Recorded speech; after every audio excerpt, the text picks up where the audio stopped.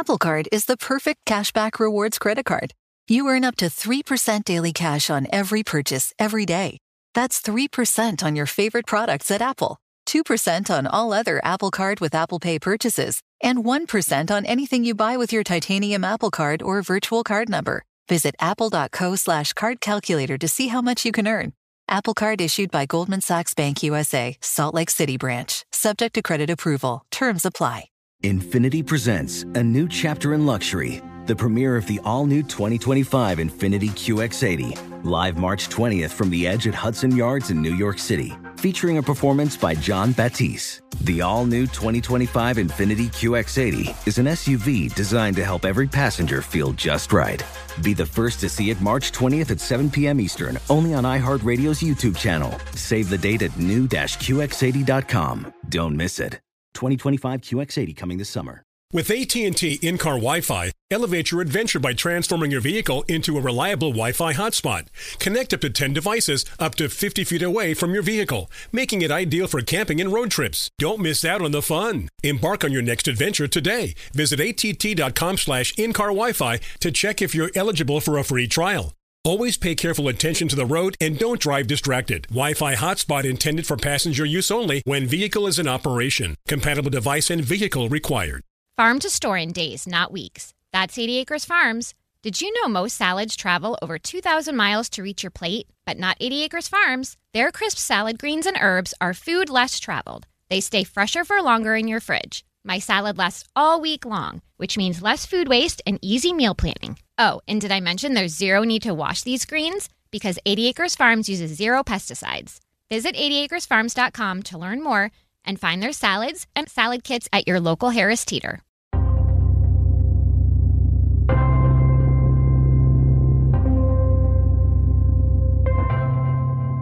Hey, Daniel, are you glad our universe has antimatter? Well, I'm definitely pro our universe, so I guess I'm not antimatter. That means you're pro matter. But I guess the question is, would you miss antimatter if we didn't have it? I mean, I like things the way they are, so if we lost antimatter, the universe would be pretty different and maybe worse. But what if it's better? Or maybe it couldn't exist without antimatter and it would disappear in a puff of mathematical contradictions. Okay, then I would be anti-antimatter. I would not be pro-antimatter. I'm just saying it matters.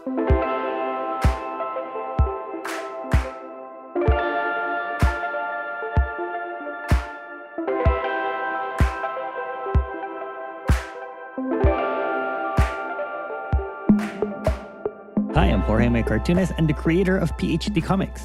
Hi, I'm Daniel. I'm a particle physicist and a professor at UC Irvine, and I love all the kinds of matter out there. The matter and the antimatter and the pro-matter. What about the meh matter?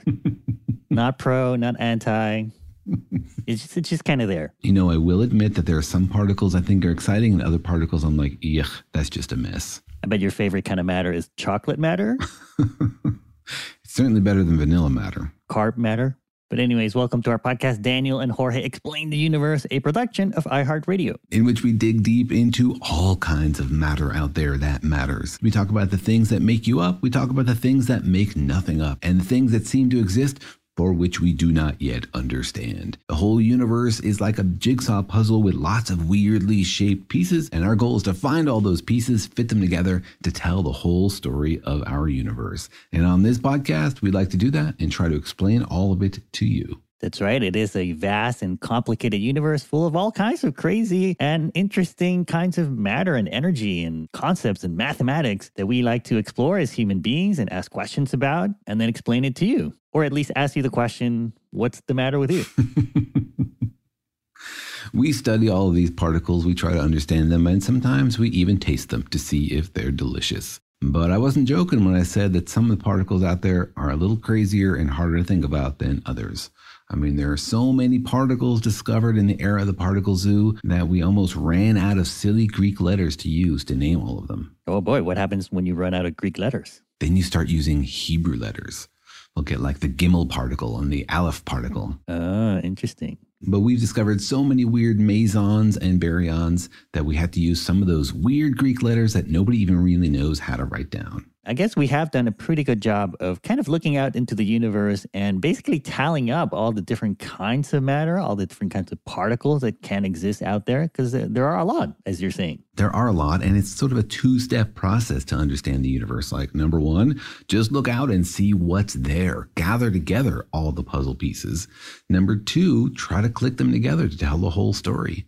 Are there pieces missing? Do they fit together into a puzzle? Or is it just a weird, disjointed pile of confusion? Yeah, and I guess the history of it is that we used to think that we knew what the building blocks of the universe was, right? We thought the elements of the periodic table were like the basic Lego pieces of the universe, but actually those turn out to be made of other things. And then some of those things turn out to be made of other things. That's right. We've revealed this sort of hierarchical structure of matter, things made of smaller things, made of smaller things. But the path to understanding them in the history of science was not so straightforward.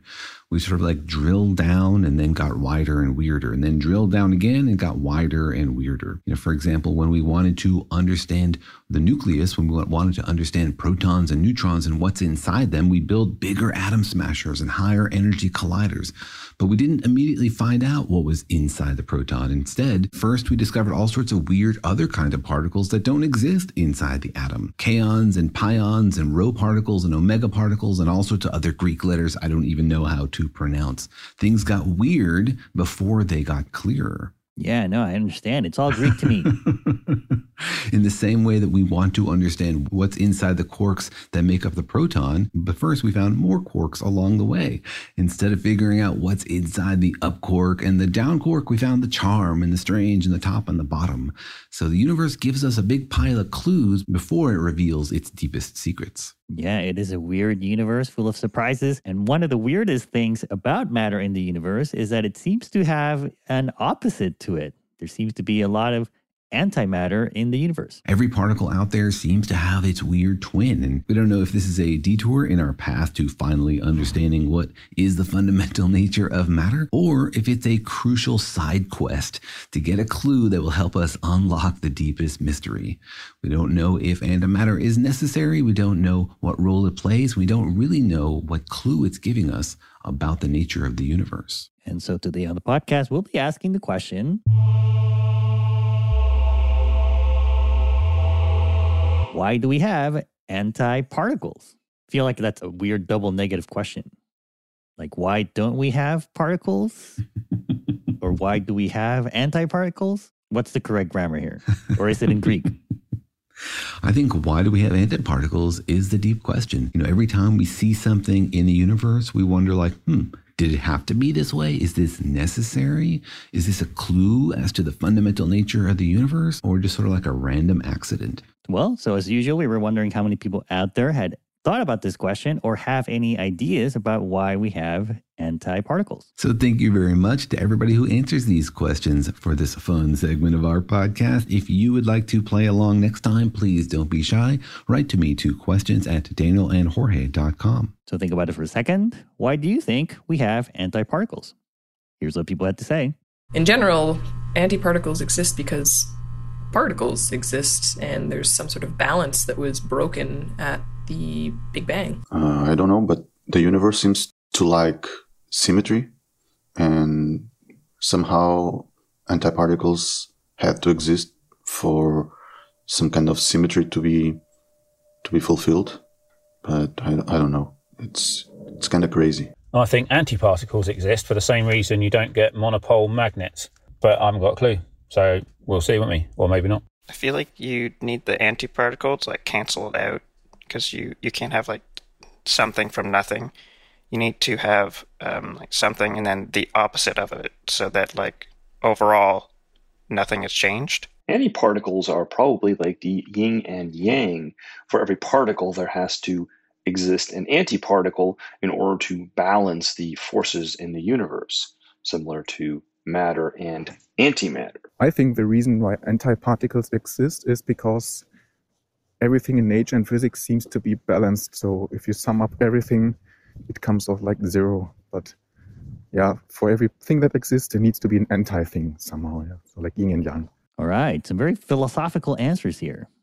Some of them kind of zen. Yeah, there's a lot of philosophy in these questions, wondering whether the universe could have multiple explanations or just one explanation, or whether it has any explanation at all, whether it makes sense and whether it's sensible to human minds. All that stuff is tied up in this quest to understand the universe. Do you think maybe there are anti-particle scientists out there or cartoonists who are wondering, why do we have particles? What is this weird stuff? I don't know, but humans are capable of developing science as well as anti-science more recently. I'm just anti-physics. I like all the other sciences. Are you anti-physics or are you anti-physicists? I'm anti-answering that question. And that's an answer. I'm neutral to that. There's a position there. Well, let's dig into it. Daniel, what are antiparticles? Is it like antimatter? Exactly. Antiparticles are what make up antimatter. So matter is the stuff that we find around us, that you are made of, that I am made out of. Everything you have ever eaten is made out of particles that we call matter particles. So you and I are made out of protons, neutrons, and electrons, and those protons and neutrons are made up of quarks. Antimatter is made up of antiparticles. So you could have, for example, antihydrogen is made of an antiproton and an anti-electron, where the antiproton is then made of antiquarks. So there's a close connection, of course, between antimatter and antiparticles. I see. So particles are the little things that we're all made out of, and some of them have anti-versions of them. Do all particles have anti-versions or only some of them? Like, do the force particles have anti-force particles? Great question. Sort of yes and no. All the particles have antiparticles, but some of them are their own antiparticles. So I'm not sure if that counts as having an antiparticle. So for example, the electron has an antiparticle, the positron, and the muon has an antiparticle, the antimuon, and the quarks have antiparticles, the antiquarks. Those are different particles, or you could think of them as two parts of the same pair, but they are distinct states. But then particles, like you said, the force-carrying particles, like the photon is its own antiparticle. And so you might also say it doesn't have an antiparticle, but I'd like to think about it as one particle playing two roles. What about some of the other force particles? Do they have antiversions? Well, there are two W bosons, and they are each other's antiparticles. So you have the W plus and the W minus, for example. So those two force particles are each other's antiparticles, which is why we have two of them. The Z boson is its own antiparticle. And the gluon, there's actually 8 gluons, all of different colors, and some of them are each other's antiparticles. So you can have like a red anti-green gluon, which is the antiparticle to the anti-red green gluon. It gets really colorful with gluons. Well, I feel bad for those particles that are their own anti-versions of themselves. It's like they're their own worst enemies. Or maybe they're lonely, right? One is the loneliest number, after all. They should hang out together. Some people confuse antimatter with dark matter, and there's lots of mysteries in particle physics, right? Lots of things that we don't understand about the universe, but those are two separate mysteries. Dark matter is the invisible matter that's out there in the universe that we know is holding galaxies together and shaping the whole development of the large-scale structure of the universe. We don't know what it is and if it's made of particles. That's a different idea from antimatter. Antimatter is a real thing that we can make, that we can study. We've seen it in our detectors. We know for sure that it exists, and it's made of antiparticles. Well, I guess maybe the question now is, how do you make antimatter? Can you make it, or does it exist in nature, or is it just a matter of like flipping the sign on some quantum property of regular particles? So sort of all of the above. Antimatter isn't very common. The universe is almost entirely made of matter, meaning it's made of particles instead of antiparticles. But sometimes antimatter is produced, though it doesn't last very long because it runs into normal particles and annihilates. But for example, the discovery of antimatter, which led to the 1933 Nobel Prize, was from naturally produced antimatter. So a positron, the opposite particle to an electron, produced in cosmic rays, meaning high energy collisions of particles from space hitting the upper atmosphere and creating antimatter, which then showered down to the surface of the Earth. So when was this? When was the first time we saw antimatter? So it was first observed in the late 1920s. It was predicted by Paul Dirac the quantum physicist who saw the mathematical need for them in his equations. And he said, my equations predict there should be electrons and there should also be another particle with the opposite charge as the electron. So he predicted it, and then Carl Anderson saw it. We have a whole fun podcast episode about the discovery of antimatter and the twists and turns and the egos involved. It's a really fun story. Check that out. We've known about it for almost 100 years now. It sort of involves cloud chambers, right? Which is something you can usually find in most science museums. Yeah, early particle physics didn't have fancy digital electronics and the complicated detectors we have now. They had to use techniques to observe the paths of these particles with the technology they had. And one thing you can do to illuminate what particles are flying through the air around you is to create clouds of water vapor. If you have air that's super saturated with water, meaning it actually has more water in it than it likes to have, then it's very easy to knock that water out of the air. And a passing charged particle will do just that and will create a string of droplets in the air. You can actually create cloud chambers at home. Check out lots of YouTube videos for how to do this. You can build one in your garage. You can see them at science museums. And so you can see high energy particles streaming through the air around you, muons and all sorts of stuff. Carl Anderson proved that a fraction of these are actually antimatter particles. And he did that by showing how they curve differently in magnetic fields, because magnetic fields will change the path of a charged particle depending on the charge. A positive charge will bend it one way, a negative charge will bend it the other way. So he saw particles that had the same mass as electrons, but bent in the other direction. Like a positively charged electron. Is that basically what an anti-electron is? Just an electron with the charge flipped? Yeah, that's what antiparticles are. They're just like their particle counterparts, but they have the opposite charges. So the opposite electric charge, the opposite weak charges, and the opposite color charges. And so in the case of the electron, it's basically a positively charged electron. Right, because I guess an electron doesn't have the weak charge and it doesn't have the strong charge, right? Electrons do have the weak charge, actually. Remember, the weak force is actually unified with electromagnetism into one force we call electroweak. And electrons can interact via the weak force. They can emit W's, for example. That's how beta decay happens. So electrons interact with the weak force. In fact, every particle we've ever seen interacts with a weak force, which is fascinating because the other forces are not so democratic. Like the strong force only interacts with quarks and not at all with electrons or neutrinos. And electromagnetism doesn't interact with neutrinos. But we've never found a particle that doesn't have any kind of weak charge. Every particle out there so far we've discovered interacts with the weak force. Wait, what's the name of the weak charge? If you have a weak charge, what is that called? Well, there's actually two different weak charges. One of them is called weak isospin, and the other one is called weak hypercharge. But you can combine them actually to make electromagnetic charge. So there's two different charges for the electroweak force, but one of them is really from electromagnetism. I'll pretend I totally understood that. But I guess when you try to make an anti-electron, which one do you flip? Do you flip the electromagnetic charge, like the plus and minus that we're all familiar with? Or do you flip one of these other subcharges? And if you do, does that mean there are several versions of an anti-electron? No, you flip all the charges. So there's only one version of a positron, and it has a positive electric charge. It also has both of its weak charges flipped. But what if you flip one and not the other? You can't do that, man. Don't do that. Don't tell me what not to do. Just tell me why I can't do it. Then I can choose whether or not I will do it. It's not me, man. It's the laws of the universe. No, we do not see particles where only one charge is flipped and the other one is not. Why not? Yeah, that's a very cool question, imagining particles that are particles according to one force and antiparticles according to another force. Remember, we recently answered a question about whether it even matters whether you're calling something matter or antimatter. And it turns out that's totally an arbitrary distinction. So it doesn't really matter if one force considers a particle matter and the other one considers a particle the antimatter. But the forces do have to be consistent.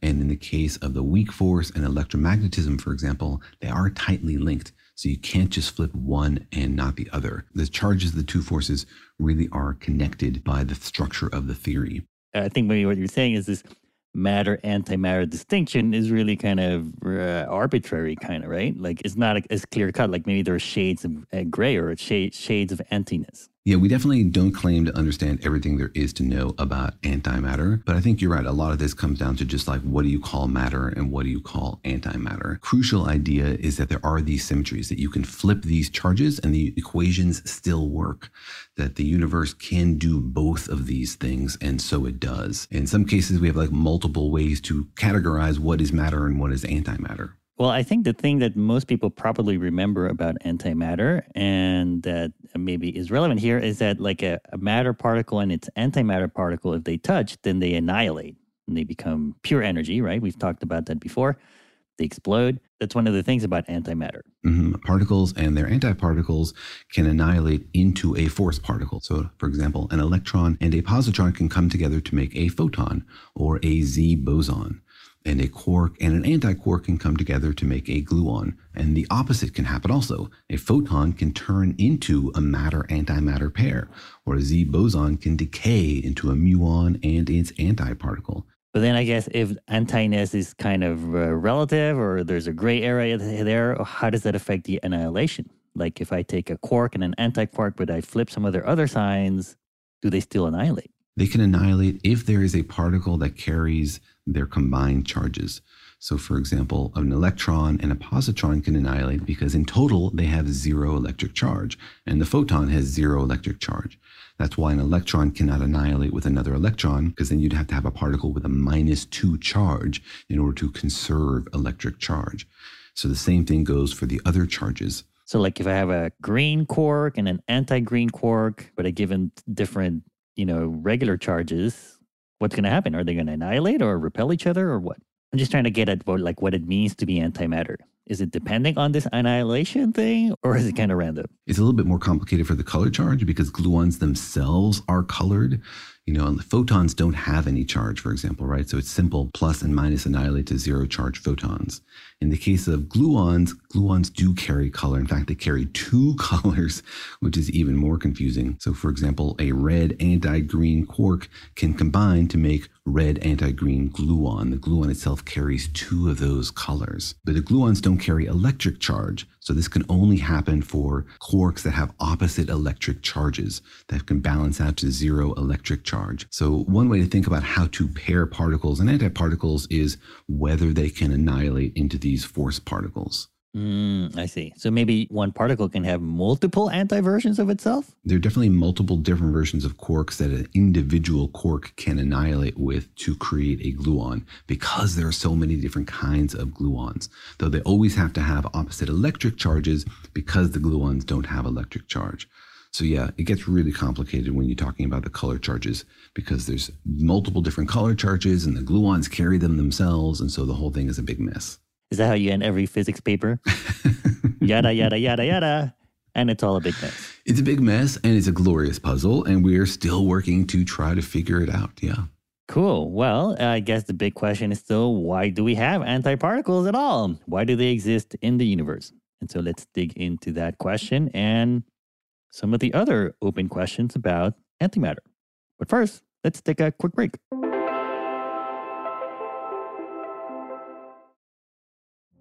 Witness the dawning of a new era in automotive luxury with a reveal unlike any other as Infiniti presents a new chapter in luxury, the premiere of the all-new 2025 Infiniti QX80. Join us March 20th live from the Edge at Hudson Yards in New York City, featuring an unforgettable performance by Grammy and Academy Award-winning singer, songwriter, and composer, Jon Batiste. The all-new Infiniti QX80 is unlike any luxury SUV you've ever seen. Smart enough to anticipate your needs, even before you do. Every line, curve, and detail was thoughtfully crafted, so everything for every passenger feels just right. Don't miss it. Mark your calendars and be the first to see it March 20th at 7 p.m. Eastern, only on iHeartRadio's YouTube channel. Save the date at new-QX80.com. 2025 QX80 coming this summer. Apple Card is the perfect cashback rewards credit card. You earn up to 3% daily cash on every purchase every day. That's 3% on your favorite products at Apple, 2% on all other Apple Card with Apple Pay purchases, and 1% on anything you buy with your titanium Apple Card or virtual card number. Visit apple.co/card calculator to see how much you can earn. Apple Card issued by Goldman Sachs Bank USA, Salt Lake City branch. Subject to credit approval. Terms apply. With AT&T in-car Wi-Fi, elevate your adventure by transforming your vehicle into a reliable Wi-Fi hotspot. Connect up to 10 devices up to 50 feet away from your vehicle, making it ideal for camping and road trips. Don't miss out on the fun. Embark on your next adventure today. Visit att.com/in-car Wi-Fi to check if you're eligible for a free trial. Always pay careful attention to the road and don't drive distracted. Wi-Fi hotspot intended for passenger use only when vehicle is in operation. Compatible device and vehicle required. This is Holly Fry from Stuff You Missed in History class. The national sales event is on at your Toyota dealer, making now the perfect time to get a great deal on a dependable new SUV, like an adventure-ready RAV4. Available with all-wheel drive, your new RAV4 is built for performance on any terrain, from the road to the trails. And with plenty of passenger and cargo space, plus available tech like wireless charging, you and your entire crew can stay connected. Or check out a stylish and comfortable Highlander with 3 spacious rows of seating for up to 8 passengers. And with available features like the panoramic moonroof, you can sit back, enjoy the wide open views with your whole family. Plus, both RAV4s and Highlanders are available in hybrid models, so no matter your style, you can drive efficiently and save on gas. So visit your local Toyota dealer and check out amazing national sales event deals on RAVs, Highlanders, and more when you visit buyatoyota.com. Toyota, let's go places.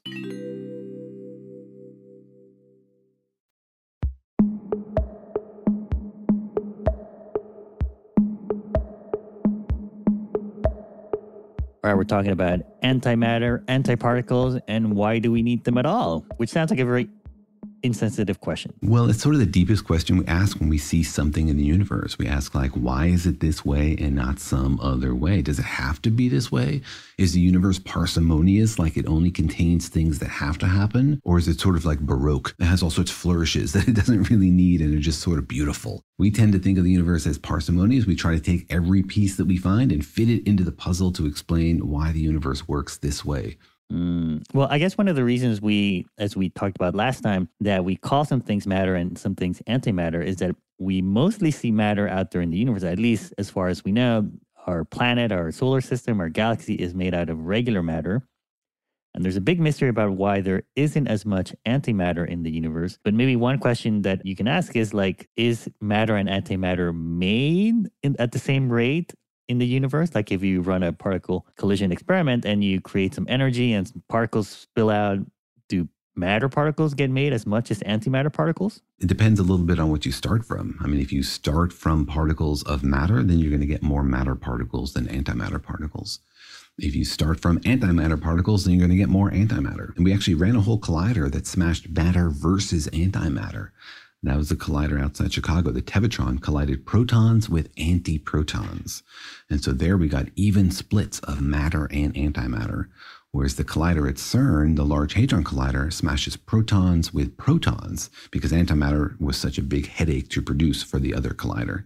And so there we get more matter produced than antimatter because we're starting from matter. But most of these processes are symmetric, right? If you just have a big pile of photons and you wait for them to decay, they will produce an equal number of positrons and electrons. I see. So I guess the big mystery is that it sounds kind of like the universe is able to make equal amounts of both kinds of matter, but what we see in the universe is mostly only one kind of matter. Yeah, we suspect that the very early universe, matter and antimatter were created at the same rates. That as the universe cooled down from the frothing pile of quantum fields and things got cold and isolated enough that you could call things particles, that the particles and antiparticles existed at basically the same level. Then there was a huge amount of annihilation, as you can imagine, and most of the matter and antimatter went away and turned into radiation, but a little bit more matter is left over than antimatter, and we don't understand the source of that discrepancy, even though it's the reason why we have matter galaxies and matter stars and matter people and matter chocolate and not antimatter. The universe seems to have some preference for matter over antimatter. Which makes me ask the question, is anti-chocolate vanilla or white chocolate? Or is it a case of having multiple anti-versions of yourself? I hope so, because neither of those things should be categorized with chocolate. You're just pro-chocolate. You just anti everything that's not chocolate. I'm just anti calling things chocolate that aren't chocolate. Even calling them anti-chocolate somehow groups them together in a chocolate category where they don't belong. What about vegan chocolate? Not chocolate. No, totally chocolate. It comes from the cocoa bean. Yeah, absolutely.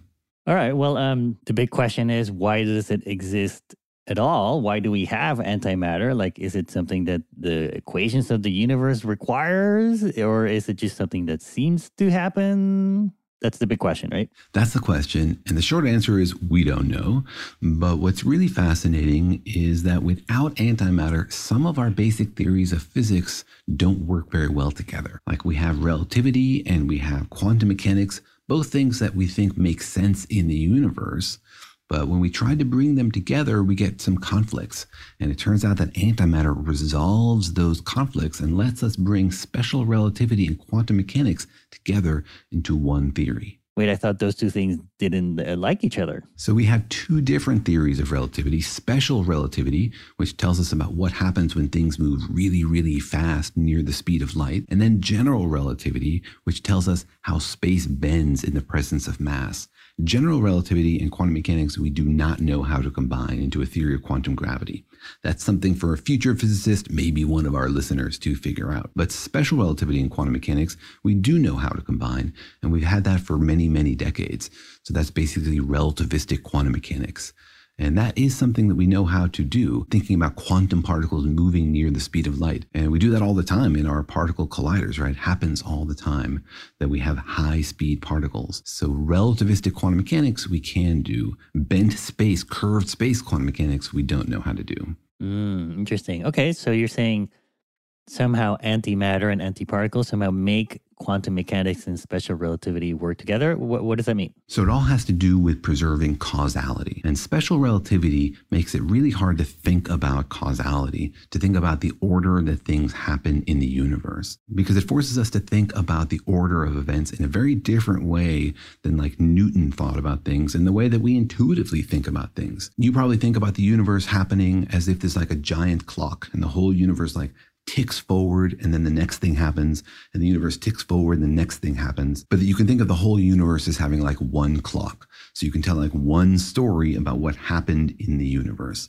Special relativity tells us that that's not actually true, that there's lots of different clocks in the universe and how fast they tick depends on where you are and how fast they're moving relative to you. So you can actually tell lots of different stories about what happened in the universe, even stories that conflict with each other, that contradict each other about the order in which events happen. Yeah, I know we've talked about this before and included it in our book. It's kind of this idea that if two people run a race, you think that whoever wins would be clear, but it sort of depends on how fast they're moving and how fast the judge is moving or how fast you're moving as an observer, right? Imagine two people running a race, but instead of running alongside each other on a track the way people typically do, imagine them starting in the same place but running opposite directions.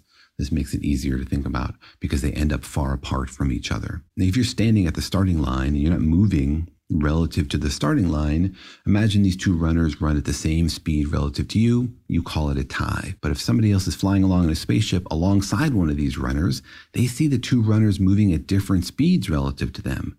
And moving clocks run slow, which means they see one of these runners in slow motion relative to the other one. So they'll think one of the runners wins the race and the other one is slower. But another judge going the opposite direction sees the same thing but flipped. He sees the first runner's clock running slow. So he thinks the second runner wins the race. So who you think wins the race depends on the speed you're going relative to the runners. Like people can honestly disagree about the order of events. Did the first runner reach the finish line first or did the second runner reach the finish line first? This is not a case of like people being confused or mistaken or getting things wrong.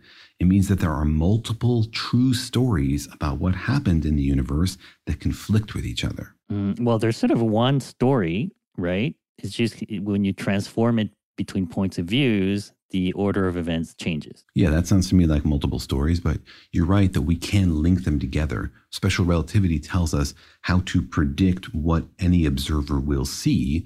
And what special relativity says is that different observers will see the order in different events. The laws of physics are consistent from frame to frame, and they predict the observers tell different stories. Yeah, so you can think about that as like one coherent understanding. Yeah, that's what I mean. It's not like there's two realities or that nobody can ever figure this out. It's more like, everyone has to agree on which observer they're measuring the race by, right? That's right. It means that the order of events is not universal, right? That it's dependent on the observer. Or it is universal, it's just that it changes depending on who you ask. Yeah, it depends on the observer, right? It's not something everybody agrees on will happen from their point of view, right? Different points of view will see a different order of events. And that's very confusing when you think about causality, because you think like, there should be an order to events. Like you can't finish the race before you start it. You can't receive a message before you send it.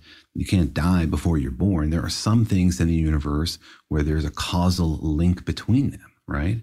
And so they have to happen in a certain order. All right, well, what does that mean for causality and antimatter then? Well, you might think that this makes the universe nonsense, because if different people can see events ordered different ways, doesn't that just break causality? Does that mean you can eat an apple before it's grown? Does that mean you can get a message before it's sent? This kind of stuff. Well, special relativity has some protection built in for that, right? It says that this can only happen for things that are really, really far apart, things that are so far apart that light can't pass between them. We call these space-like events instead of time-like events.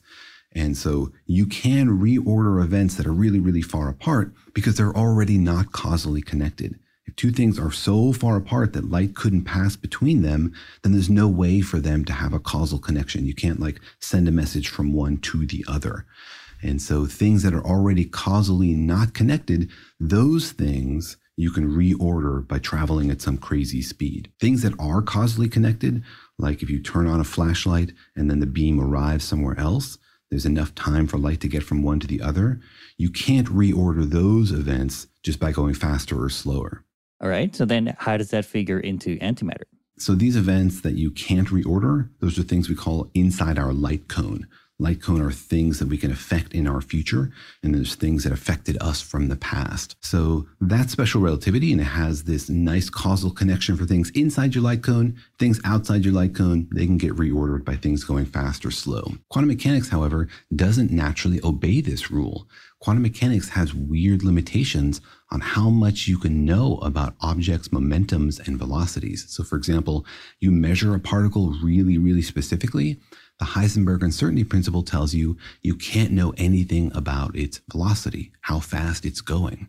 So in principle, quantum mechanics allows things to go faster than the speed of light.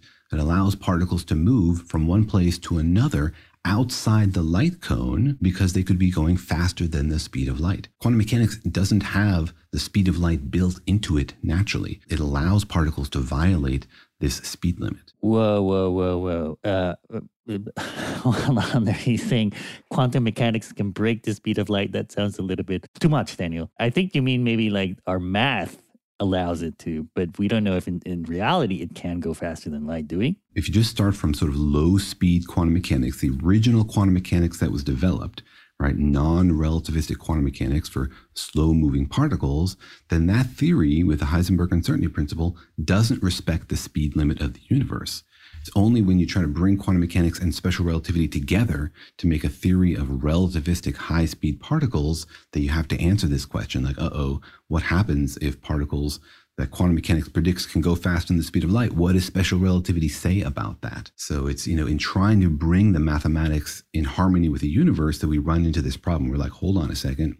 Quantum mechanics has this problem with causality. It allows things to move outside your light cone. What's going on? And when you bring these two things together, that antiparticles save the day and allow you to bring quantum mechanics and special relativity together in a way that makes perfect sense. I think maybe what you mean is that antimatter saves physicists because their original theory made no sense. Yeah, you cannot bring quantum mechanics and special relativity together without antiparticles. Right? It's like the limitations of the theory would allow things to move faster than light, but probably in reality, they don't. That's right. We think special relativity is the law of the universe and nothing moves faster than light. Original old school quantum mechanics has this problem that allows things to move faster than the speed of light, potentially breaking causality. And you're right, we don't think that happens in reality, so we need to patch up the theory. And it turns out that we need antimatter in order to do that. All right, well, let's dig into how antimatter saves the day. It's sort of like a plot twist. The villain actually turns out to be the good guy. So let's dig into that. And what does it mean about our understanding of matter, antimatter, and all kinds of matter in the universe? But first, let's take another quick break.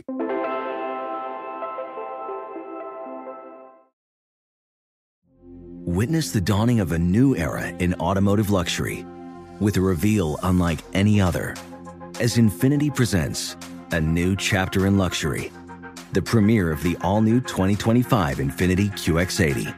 Join us March 20th live from the Edge at Hudson Yards in New York City, featuring an unforgettable performance by Grammy and Academy Award-winning singer, songwriter, and composer, Jon Batiste. The all-new Infiniti QX80 is unlike any luxury SUV you've ever seen. Smart enough to anticipate your needs, even before you do. Every line, curve, and detail was thoughtfully crafted so everything for every passenger feels just right. Don't miss it. Mark your calendars and be the first to see it March 20th at 7 p.m. Eastern, only on iHeartRadio's YouTube channel. Save the date at new-QX80.com. 2025 QX80 coming this summer. Apple Card is the perfect cashback rewards credit card. You earn up to 3% daily cash on every purchase every day. That's 3% on your favorite products at Apple, 2% on all other Apple Card with Apple Pay purchases, and 1% on anything you buy with your titanium Apple Card or virtual card number. Visit apple.co/card calculator to see how much you can earn.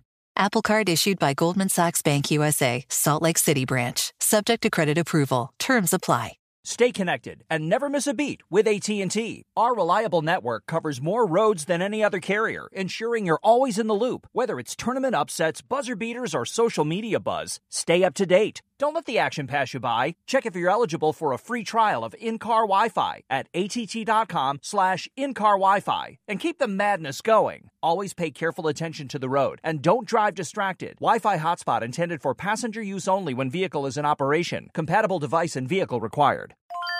This is Tracy V. Wilson from Stuff You Missed in History class. The national sales event is on at your Toyota dealer, making now the perfect time to get a great deal on a dependable new car. Like a legendary Camry built for performance and available with all-wheel drive, you can count on your new Camry to get anywhere you need to go. And with available features like heated seats and a multimedia touchscreen, you can stay connected in comfort and style. Or check out an affordable and reliable Corolla with a trim for every lifestyle. From the hip and agile sedan to the sporty hatchback, there's a dependable Corolla built just for you. Plus, both Camrys and Corollas are available in hybrid models, so no matter your style, you can drive efficiently and affordably. So visit your local Toyota dealer and check out amazing national sales event deals on Camrys, Corollas, and more when you visit buyatoyota.com. Toyota, let's go places.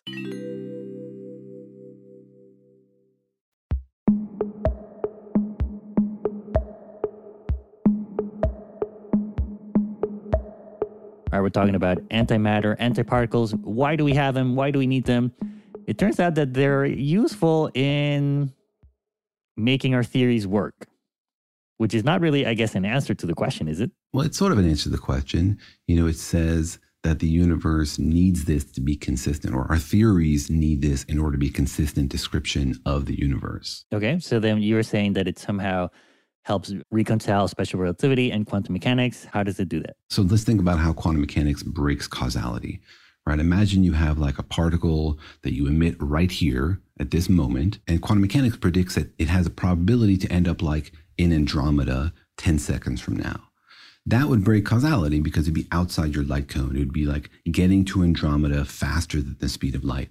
Nothing that we do right now should be able to affect Andromeda until millions of years into the future, because Andromeda is millions of light years away. I think you're saying that quantum mechanics, we have a description of a particle here, And because there's uncertainty about where it can be, there's a certain probability that in the next second it can be right where it is now, or it can be a meter away or 2 meters away.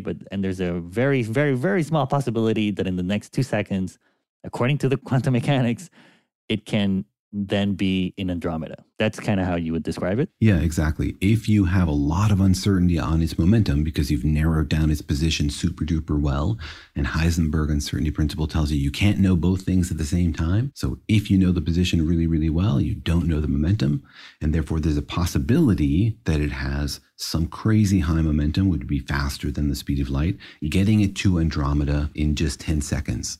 Instead of the millions of years it should take. And this would be a problem for causality because those two events are space-like. It's outside of our light cone, which means that somebody flying by in a spaceship could see them happen in the other order, could see this particle arrive in Andromeda before it leaves our galaxy, which is nonsense, right?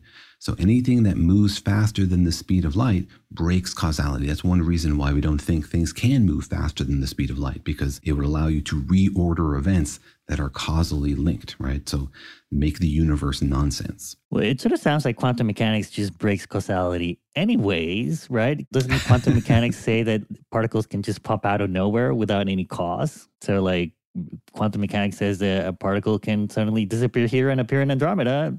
Why not? No, I wouldn't say that quantum mechanics necessarily breaks causality. It makes a different description of the universe. It makes the universe probabilistic instead of deterministic. You know, it says weird things can happen, like a photon can turn into an electron and a positron, or it could do something else. It says that the laws of the universe only predict what might happen instead of what does actually happen. But there is still causality. Like in quantum mechanics, the wave function right now is determined by the wave function in the past. Right? The wave function itself doesn't specify exactly what will happen, only the probabilities, but the wave function is still determined by the past wave function. So there should still be logic in quantum mechanics. I guess that's weird, because if you're saying that anything might happen... I would say anything might happen. You know, quantum mechanics says it's the probability for things to happen. Some things are impossible, even in quantum mechanics, like you can't violate conservation of electric charge, right? Electrons have no probability to turn into positrons directly, because that would violate conservation of electric charge, which is built into our quantum mechanical theories. But haven't we talked about how, like, according to quantum mechanics, a pink elephant could suddenly appear out of nowhere outside of the Earth's orbit, right, in space? Yeah, that's not impossible. That doesn't break any of the rules. But that would have no cause, would it? Well, the cause would be that there's a distribution of probabilities for what those particles in the vacuum could do. They could sit there and do nothing. They could create 1 electron. They could create 10 electrons. They could create 42 trillion electrons. They could create a Boltzmann brain. They could create a pink elephant. Those things are probabilities. Why does our universe choose one particular probability and not another? Why does it choose one that's like really unlikely, like a pink elephant in space, and not another that's more likely? That we don't understand. That's like a deep question in quantum philosophy.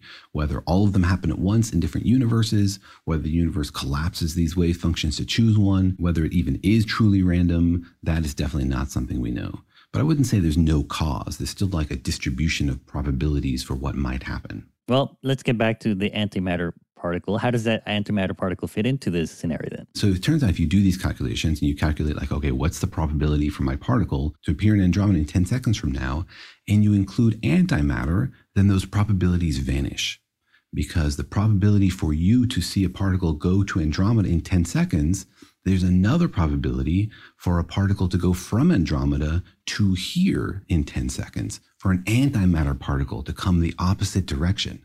And because matter and antimatter have all the opposite properties, those two things quantum mechanically cancel each other out. So the antimatter nonsense cancels out the matter nonsense to make no nonsense. Whoa, wait. We had the scenario of having one particle here that suddenly appears in Andromeda in 10 seconds. You're saying there's a different scenario in which an antiparticle, the exact antiparticle of my particle, is where my particle would appear.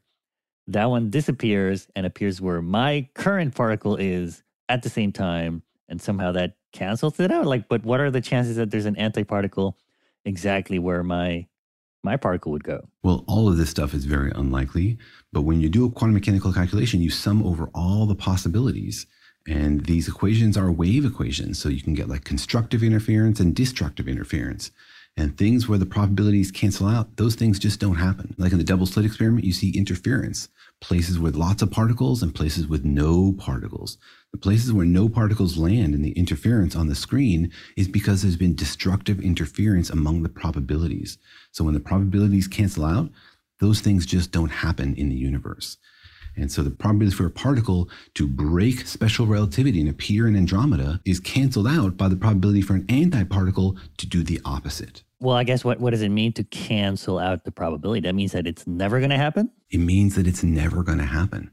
And so if you bring quantum mechanics and special relativity together and you include antiparticles, then it all clicks together perfectly and you get no violations of causality. But wait, wouldn't that also cancel all movements, like even a meter distance? Yeah, great question. It doesn't happen for things inside the light cone. Because things inside the light cone, everybody agrees on the order. Whereas things outside the light cone, you can reorder them. So for example, if I say, well, look, my particle left here and ended up in Andromeda in 10 seconds, that's outside my light cone. So somebody else flying by in a spaceship might see them happen in the opposite order, right? Seeing it happen in the opposite order is like seeing a particle go backwards in time, which is equivalent to the antimatter particle.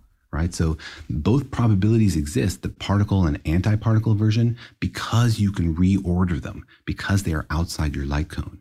Things inside your light cone, you can't reorder them. Their order is fixed. Only things outside the light cone where you could reorder them, where somebody could see it as a particle and the other person could see it as an antiparticle, only those things cancel out. It feels a little convenient. Like maybe you're saying like, oh, my theory breaks down after this limit. Let's just come up with something totally different that makes it work. It only applies outside of this limit where my thing breaks. Yeah, well, it's sort of convenient and sort of spooky, right? It's sort of like if you didn't know antiparticles existed and you were trying to bring quantum mechanics and relativity together into relativistic quantum mechanics, you'd be like, this is a problem. This could be solved if, for example, there were the existence of antimatter.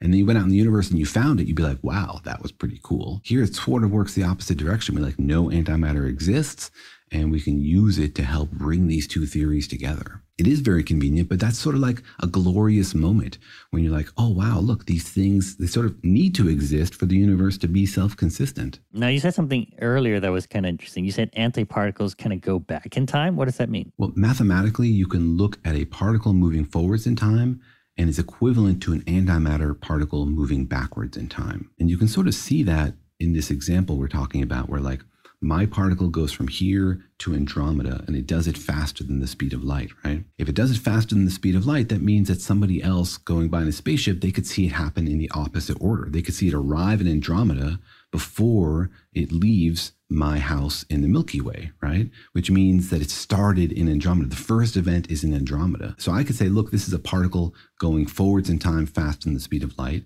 Somebody else could say, no, it goes the other direction.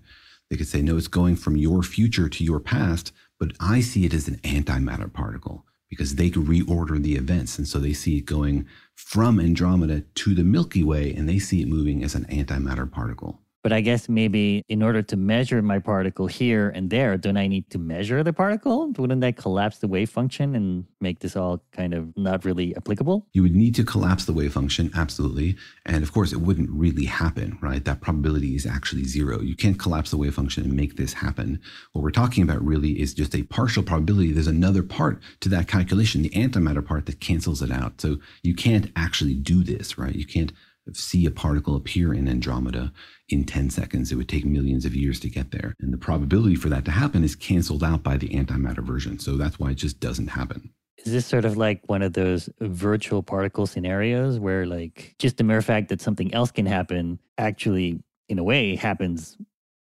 canceling out other effects that are happening? Yeah, you can think about this the way other quantum mechanical weirdness happens, where like particles can interfere with themselves, right?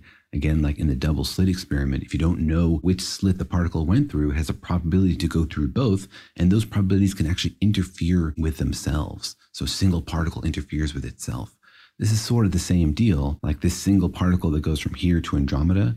You could also be seen as an antimatter particle going the other direction, and those two probabilities cancel, which is why it never actually happens. All right. Well, then what is the, I guess, main takeaway? Is it that quantum mechanics does work with special relativity and it's because antimatter particles exist or are a possibility in the universe? That's exactly right. You need antimatter to bring quantum mechanics and special relativity together and not break causality. If we think the universe is causal, meaning that like there's a logical flow to things, that the past influences the future and not the deep past, then you need antimatter in order to have special relativity and quantum mechanics. We just don't know how to do it without antimatter. Cool. All right. Well, you've convinced me. I'm pro antimatter now. Or I'm not antimatter. Does that mean that you're pro anti-vanilla, which means you're willing to try some chocolate? I am pro anything with the word vanilla in it.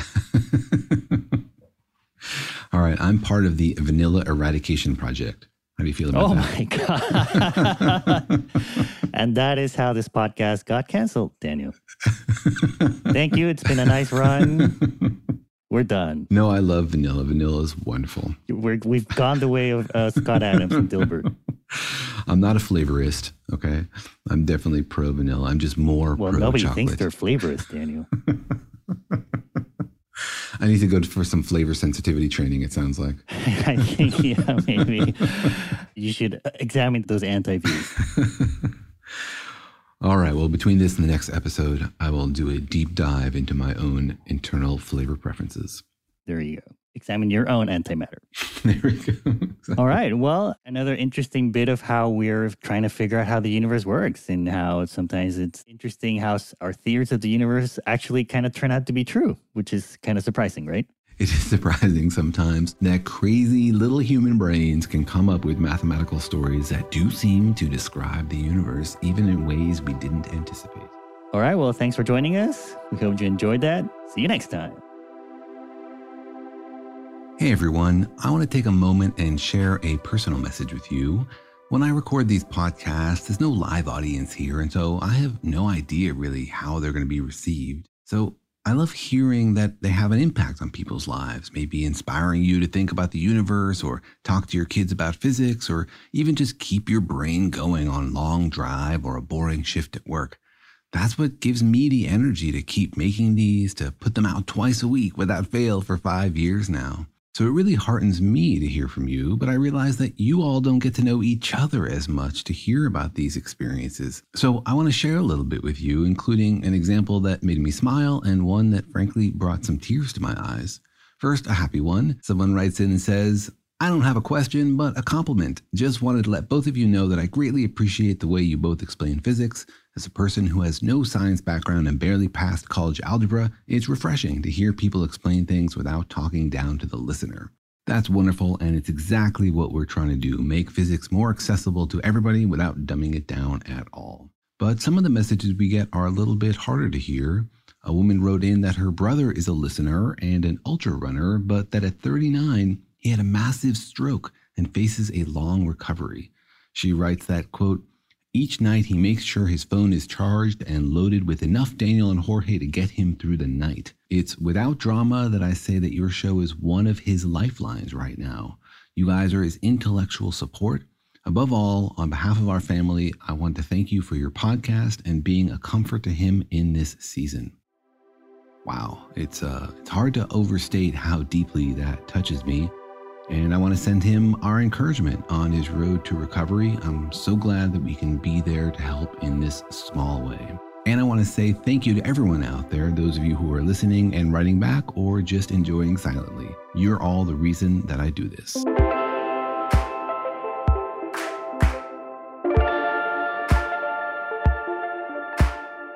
Thanks for listening, and remember that Daniel and Jorge Explain the Universe is a production of iHeartRadio. For more podcasts from iHeartRadio, visit the iHeartRadio app, Apple Podcasts, or wherever you listen to your favorite shows.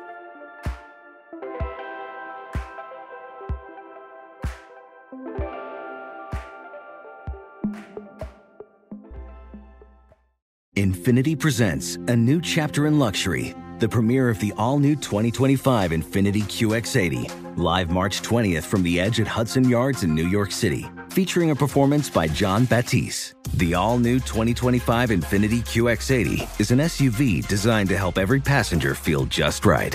Be the first to see it March 20th at 7 p.m. Eastern, only on iHeartRadio's YouTube channel. Save the date at new-QX80.com. Don't miss it. 2025 QX80 coming this summer.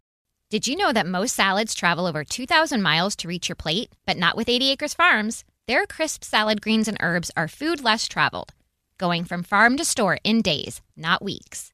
They stay fresher for longer in your fridge. My salad lasts all week long, which means less food waste and easy meal planning. Oh, and did I mention there's no need to wash these greens? Because 80 Acres Farms uses 0 pesticides. Visit 80acresfarms.com to learn more and find their salads and salad kits at your local Harris Teeter. Hey, it's Malcolm Gladwell, host of Revisionist History.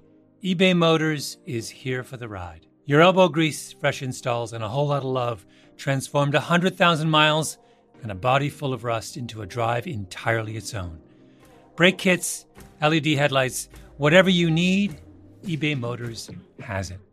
And with eBay Guaranteed Fit, it's guaranteed to fit your ride the first time, every time, or your money back. Plus, at these prices, you're burning rubber, not cash. Keep your ride or die alive at ebaymotors.com. Eligible items only. Exclusions apply.